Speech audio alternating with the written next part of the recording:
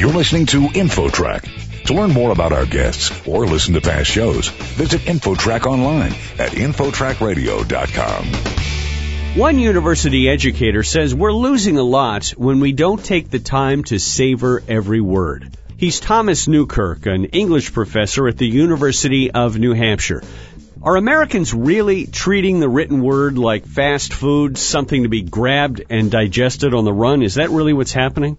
I think so. I mean, a lot of the reading that we do on the Internet is really just casting into a website for information, jumping from website to website, and by some accounts, we're only reading maybe 18% of the words on a web page. So I think we all do that kind of reading, but I don't think that's the most satisfying kind of reading.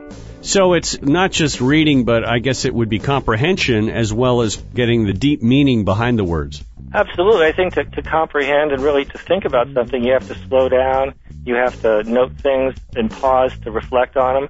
And I actually think that if you're reading at that speed, just jumping from site to site, all you're doing is reinforcing a lot of the beliefs that you already have. So I think some of the dogmatism that's coming out now comes from that kind of reading. People have been encouraged, it seems, through culture to read faster, and it's actually considered a positive trait to be able to read things quickly. So you're kind of going against the grain with this recommendation. Yeah, absolutely. I think even the terms like fast, like somebody's quick, you're almost saying they're smart, or somebody's slow, you're saying they're stupid. And I think that's something we need to examine. Like on the SAT test, I've had students, really great students, talk about how hard it is to finish. Their scores are lowered because they're deliberate, thoughtful people. So I think it's really perverse to penalize thoughtful reading. It seemed like in the past, you read about this, people would memorize poems or they'd memorize readings. Is that done anymore? It seems sort of archaic now, but I guess that would be one way to really get the meaning of something. Well, I think it's coming back. I mean, there are programs like Poetry Out Loud where students memorize and perform. And I think memorization is going to make a comeback. When you memorize something, it becomes really a part of you. And I think sometimes people thought, well, memorization is why do it at all when you can have the text. But I think if you memorize it, learn it by heart, it comes back to you, and you hold on to it for a long, long time. My mother, who is 92, could still remember word for word the Heidelberg Catechism she learned when she was 13. So 8 years later, it was still there. That's impressive. Professor, when we watch television, we see things flash on the screen for very brief moments of time. So if you're not reading fast, you're going to miss those things. Is that something the media almost encourages us to do, to read fast? Well, I think that we do need to read fast at those points, so I'm not really against that kind of reading. But if that's what you see so often, the quick flicking around on the Internet, I think what happens is you lose the ability to concentrate. I've had one student who talked about when he's even reading a book, he'll come to a word and he says it acts like a hyperlink. His mind is off somewhere else and he's lost track of the reading. So I think that it works against our capacity to concentrate. That's a loss.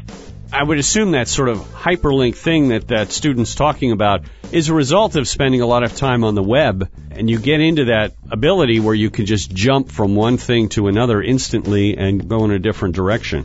And it's like you're always going sideways. You're always going link to link to link and not following a train of thought.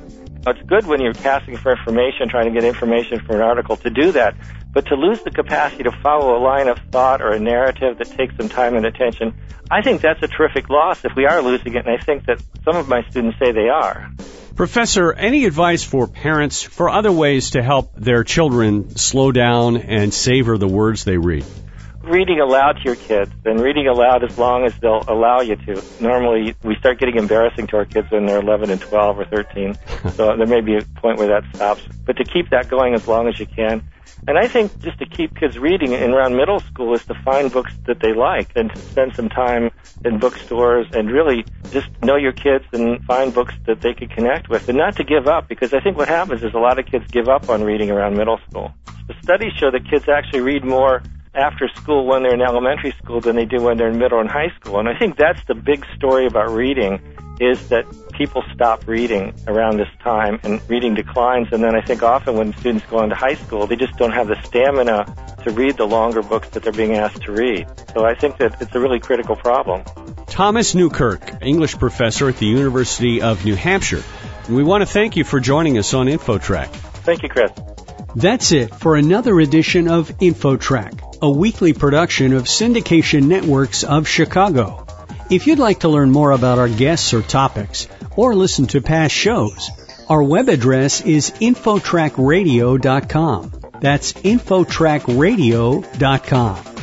InfoTrack Internet services are provided by Pair.com. Thanks to this week's contributor, Roy Mackey. Our executive producer is Randy Meyer, and I'm Chris Whitting, inviting you to join us next week for another edition of InfoTrack.